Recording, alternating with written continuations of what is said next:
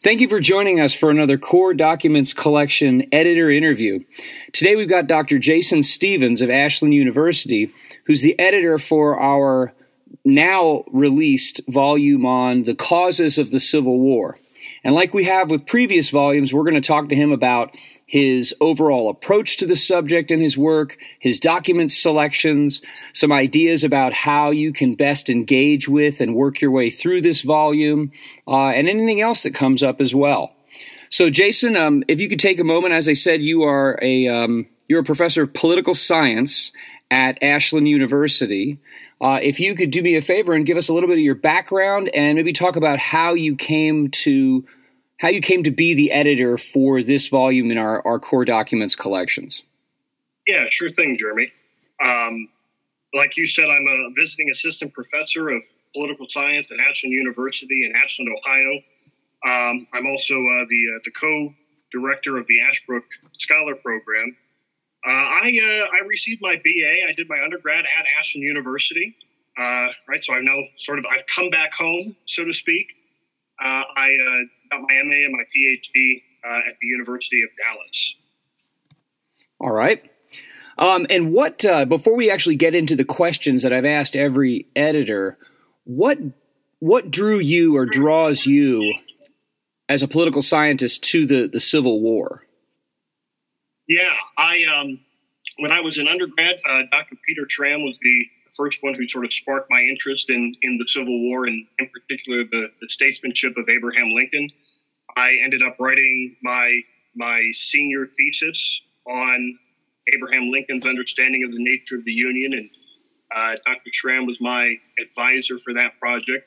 I went to grad school, and I continued to study Lincoln and the Civil War with Dr. Glenn Thoreau and others at the University of Dallas.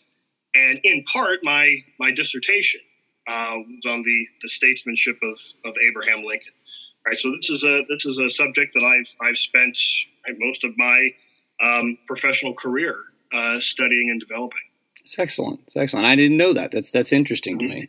Now, before we get into the volume, if you're listening to this interview, if this is the first of these Core Documents Collections videos that or interviews that you've listened to, I want to make sure you understand what makes these collections of documents different from just a book full of documents. Each of our core documents volumes is organized in the same manner. There is a general editor's introduction at the beginning, which is about a page and a half, which talks about our ideas behind and hopes for this whole series.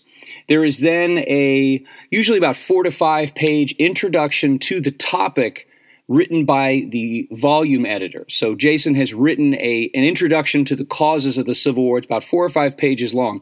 When you download this copy or you get a paper copy of this volume, do not skip the editor's introduction.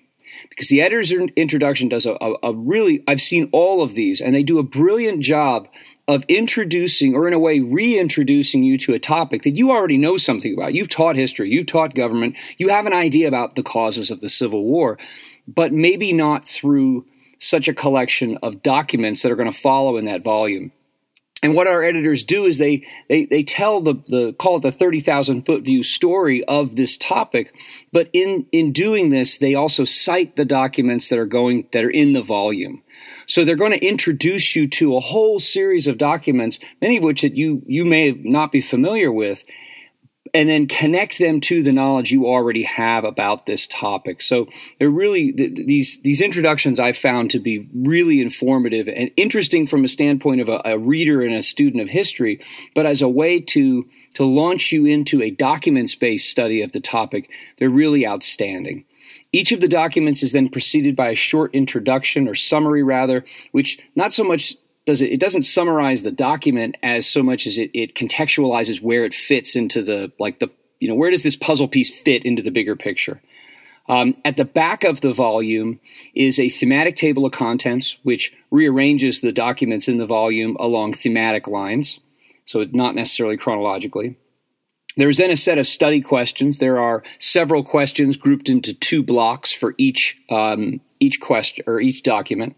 And then finally, there is a list of suggested supplemental readings, and these are the only places where you see some secondary histories introduced. So each of the volumes have all of these things in them, and and based around this collection of documents for the topic.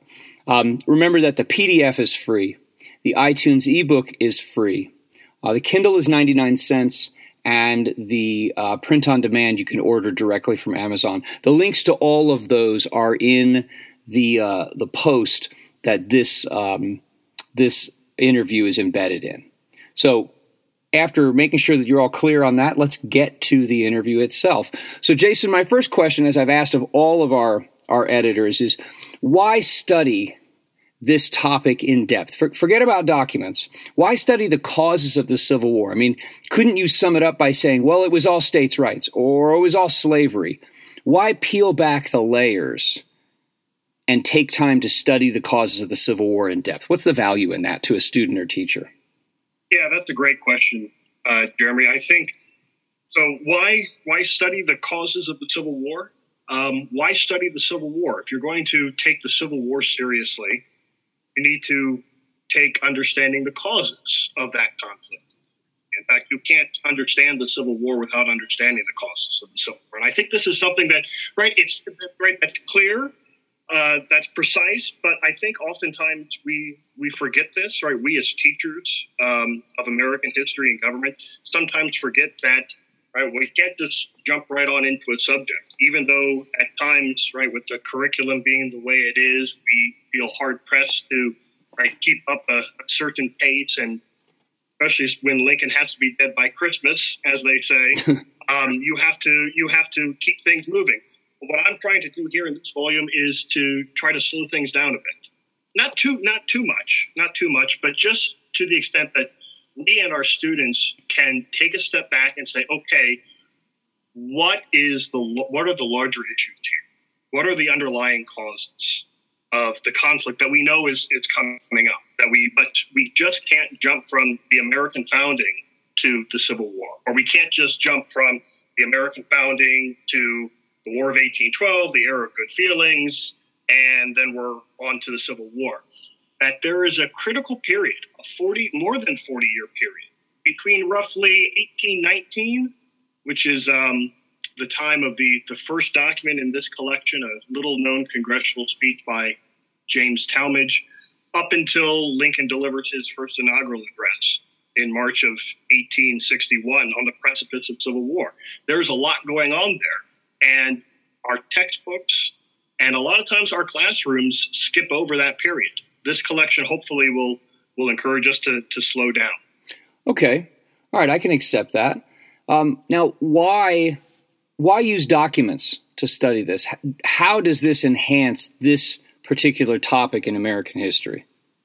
Yeah, that's another good question. So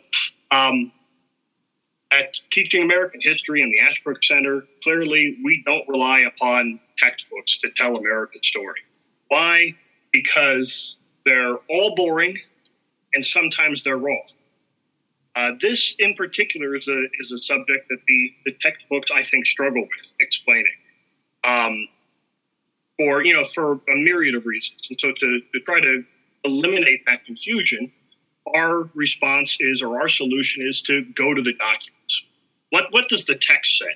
In other words, and so we look at. I think there are 26 documents in the collection. Right, we look at studying and learning from the words, the actions of the people who are actually living this history, those who are actually going through it, and not just living it, but in many ways leading it. Right? So we look at individuals like Henry Clay, John C. Calhoun, Daniel Webster, Stephen Douglas, the greater Douglas, Frederick Douglass, Abraham Lincoln, and others, to tell us this story of American history in a way that textbooks can't. Because even the very best textbooks out there are some good textbooks, don't get me wrong, provide a filter between you and the thing you're trying to study. Right? Our solution is get rid of that filter. Right? Why trust some professor, some Harvard professor, to tell you how to think about Abraham Lincoln and the Civil War, for instance, instead of just reading Abraham Lincoln? Right? Even as an editor of this document, I tried to, keep myself out of it as much as possible. right? The focus is the documents, and it always will be. Speaking about the documents, you said there are 26. Is that what you said? I think that's right. Yeah, 26 core documents on the causes of the Civil War. Okay. What guided your selection of these? So did you approach this work having a certain kind of narrative or a certain approach that you wanted to establish, and so you chose documents to meet that? Or did you have, a certain kind of viewpoint that you wanted, or a series of different viewpoints that you wanted to make sure were represented? So that was a lens or filter through which how did you go about selecting these? Mm-hmm. Yeah. Even the title itself is a bit strange. That is, Causes of the Civil War. Right? My reaction and the reaction of many would be, what are you talking about? What do you mean causes of the Civil War? Wasn't there only one cause of the Civil War? Slavery? And my answer to that objection is yes, absolutely. Yes, absolutely. There is only one cause of the Civil War, slavery. But that is not to say that that answering the question of what caused the Civil War is as easy as that single word, slavery. The reason why the title of the book cites causes is that in selecting these documents, I looked at the particular political, moral, social, economical, those issues that were at the heart of the lead up to the Civil War. That the political, moral, economic, social causes of the Civil War, when we look at those documents, we find they still all go back to slavery. They're all related to slavery in one way or another. So, for instance, right, you mentioned earlier the old states' rights doctrine. Yes, the Civil War was about states' rights, but the right of states to do what? To hold other men as property, right? And in fact, you see that through these different, all of these different documents. That, yeah, the focus may change from political to economic to moral to social, but at the heart of all of those lies, all right, how are we responding to this crisis of slavery in the United States? Okay, so you're saying slavery is it, but slavery manifests or is understood differently, is reacted to and conceptualized differently through these different angles, and in a way, you could view those as distinct categories of cause. Is that yes. What you're okay? Yeah, absolutely. Interesting. Yeah, and so the documents deal with constitutional issues, political issues, economic issues, moral, social issues, right. All of which have a part to play, right, in understanding the causes of the Civil War. But when you study those documents and you really get to the heart of them, you find that they're all related in a very fundamental way to how are we going to go forward as a nation in regards to answering this question: are all men created equal? Right. And that's right. I mean, that's what the slavery controversy is all about. It's fascinating too, because you're taking something that unfolded over a period, as you said, decades, and is from an outward view is could be pretty complex because there are so many different variables that unfolded over different periods of time. But then there is this single crux of it, which is slavery. So everything can be threaded through or comes back to slavery, which I think if teachers keep that in mind as they read through this and think about how they're going to teach it, that helps form a common foundation, regardless of whether you're talking about the 1820s or the 1850s. Yeah, that's absolutely right. Especially the old and tired refrain that you'll hear on this topic so often is that the Civil War had nothing to do with slavery. I think this document collection goes a long way in responding to that view, because for this reason, not for anything that I've said, but for what we actually see, those in the South leading the secession charge, what we see them say. Mm-hmm. Right. So, for instance, the Articles of Secession from the southern states that claim to have left the Union and have seceded, almost all of them, right, center their focus on slavery as the primary reason why they are leaving the Union. So, for example, in the Core Docs book, you have the Articles of Secession from South Carolina, right, the first state to secede. And through that entire document, just again and again and again, South Carolina reiterates, we are leaving the Union because of slavery, because we seek to protect slavery. And something else I learned while going through this collection was going through those different Articles of Secession of all the states that claim to have left the Union. Not all of them say slavery is the reason, but the ones who don't say that are the ones where they basically just give us a couple of sentences, an official declaration, where basically they say we're leaving the Union, bye-bye. They don't actually even seek to explain why. They're just sort of declaring it so. But all of them fail to mention anything about human equality. Right, a lot of these state Articles of Secession will bring in parts of the Declaration that they like and they think justify, right, their current stand. So they love to bring in the part about right, the consent of the governed and, right, the right of the people to destroy or alter a abusive or tyrannical government.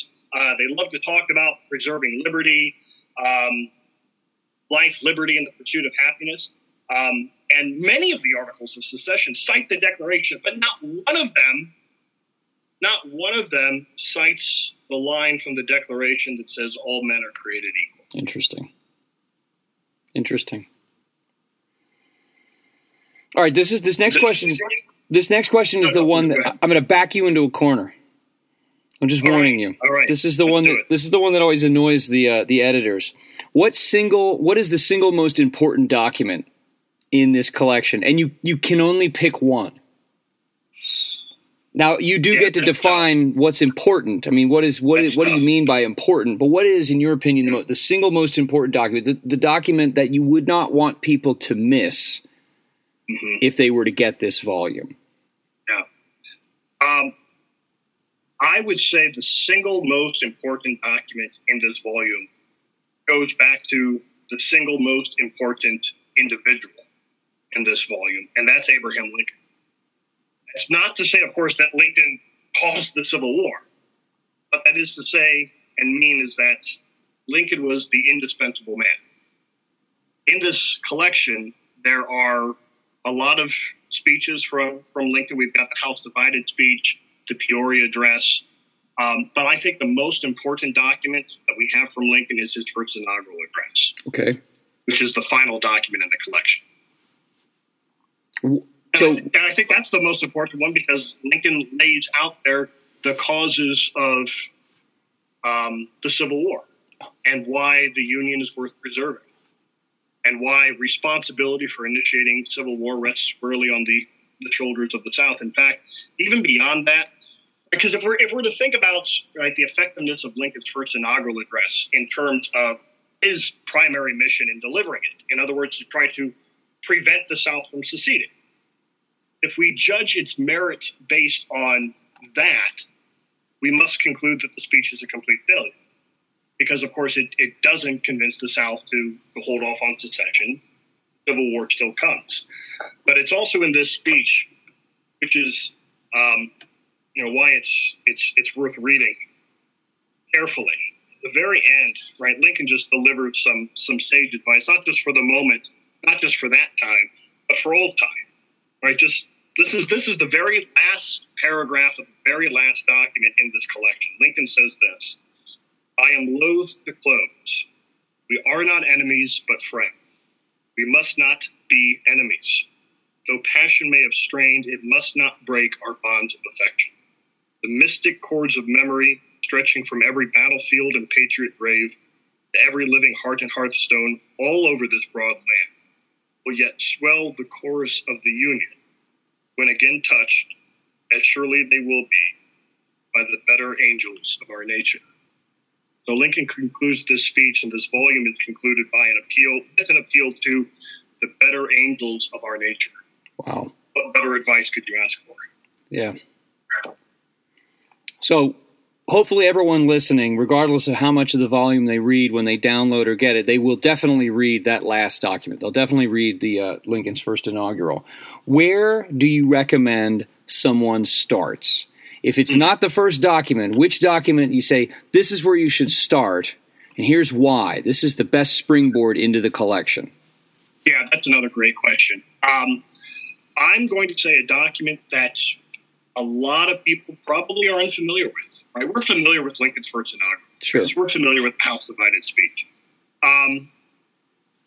Abraham Lincoln's Fragment on Constitution and Union, which is another piece of Lincoln's that makes an appearance here in the collection. It's really, really short. I mean, it's less than a page long. It's just a couple of short paragraphs. But in that document, Lincoln talks about the relationship between the Constitution and the Declaration of Independence. Lincoln talks about the Constitution and the Union as a frame of silver around that golden apple of the Declaration of Independence, and in particular its principles of liberty and equality. Keep in mind, it was that relationship between the Constitution, the Declaration of Independence, right, that was disputed and argued about and debated in that 40-year period leading up to the Civil War. And in fact, the causes of the Civil War, I think understanding the causes of the Civil War is wrapped up in how we understand that relationship between the Constitution and the Declaration. Lincoln has a particular understanding of that comes out crystal clear in this fragment. Fred Douglass shares with Lincoln that understanding, but that understanding is disputed among many. John C. Calhoun and George Fitzhugh say that the founders really believed all men are created equal, but Calhoun and Fitzhugh, they reject that. They say the founders were wrong. William Lloyd Garrison, right, the abolitionist, says that the founders didn't really believe that all men are created equal because they made a pact with the devil in signing that Constitution, made compromises with slavery. And therefore, according to Garrison, we ought to let the Constitution and the House, the Union, fall. Then you have others like Roger Taney. Roger Taney, Chief Justice of the Supreme Court, who authors the infamous Dred Scott decision, which is also in the document collection. He asserts, and Stephen A. Douglas, the Lesser Douglas, joins him in arguing essentially that the founders, when they said all men are created equal in the Declaration of Independence, they didn't really mean all men. They only meant all white men.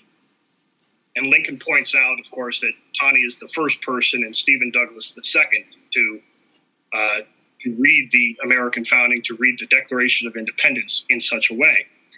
And so coming back to the fragment of Lincoln's, just a short, essential piece that really gets to the heart, not just of the causes of the Civil War, right, but really sort of drops you down into the mind of Abraham Lincoln, and you begin to see in such a clear way through his use through Lincoln's use of language, how he understood the proper relationship between America's two great founding documents. And I think also this is a piece that not many of our students are familiar with, but when you put it in front of them and you read it out loud and you talk about it together, they get it. They get it. This is a document that is accessible and clear and profound. It's beautifully worded, and it's amazing how much you can clearly connect to it and build up on it from such a small collection of words. And yet it in and of itself is so incredibly clear. All right, I love that one. And I always push that on people, by the way. Whenever I give away copies of our original 50 Core American Documents, I always bookmark Lincoln's Fragment. And I say, I'll give you this book if you read this. Because of the power in the words. All right, so that's great. So we know we don't want to miss Lincoln's First Inaugural, but you should start with his Fragment. I like that.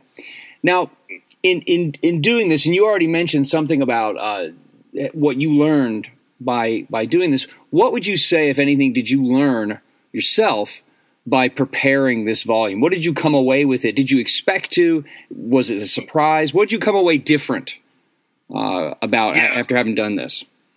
I'll tell you, at the end of the process, I was most surprised, right, by this fact, how hard it was to limit myself to just those 26 documents trying to explain the causes of the Civil War. Right, when I first started, I thought there's no way I'm going to need 26 documents. Right, it can't possibly need that many to tell the story. But by the end, right, I was itching to add more. And I would have loved to have added selections from Uncle Tom's Cabin, or Harriet Beecher Stowe's novel. I would have loved to have added more of the Articles of Secession from the various states, especially Mississippi, which lays out in just such a crystal clear way. Mississippi says we identify our cause with the cause of slavery. Right, that's removing clear. any doubt that this war is about slavery. Right, so I would have loved to include Mississippi's Declaration of Secession alongside South Carolina's and maybe some other of those state Articles of Secession. I would have liked to have included other speeches from after Lincoln's first inaugural address. For instance, Alexander Stephens's Cornerstone Address, where again he very clearly states that the reason for this Civil War, the cornerstone of the new Southern government, is based on the truth that all men are not created equal. Right, again, sort of seeing that even the Southerners are all claiming that the cause of this conflict is slavery. But the reason why we didn't include Stephens was that this volume is actually the second of a trilogy, because Reconstruction has already appeared. Now we have Causes of the Civil War. Finally, we will wrap up the trilogy with another core document volume on the Civil War. We're doing it a little out of order. It's all right. But the point is that there were a lot of documents I would have liked to have used in the Causes volume that we said to ourselves, we need to hold off on that because we're going to use that in the Civil War collection. And they're probably better suited to that collection than this one anyways. Gotcha. That makes sense. Okay. Well, thank you. Thank you first for your time today. Thank you for the work that you put into this volume. I'm really excited to get my hands on a copy of it. Remember, to everyone listening, again, you can download the PDF version of the volume for free, and you can distribute that to your students for free as well. You can post it on, if you have a class website or something like that, or something along those lines. You can use it in that respect. You can distribute it electronically to them, and that's fine by us. If you use any kind of iOS devices, you can get a free ebook copy from the iTunes store. Amazon Print on Demand is available. Again, there's a link in the post where this podcast is embedded, and then Kindle. You can get a Kindle version of it for 99 cents directly from Amazon. So, Jason, thanks again for the work. Teachers, thank you for listening. We will have more of these editor interviews in the future as we publish more of these volumes, and we hope that they are helpful to you in your classroom. Have a great rest of your year, and you too, Jason. Thanks, Jeremy.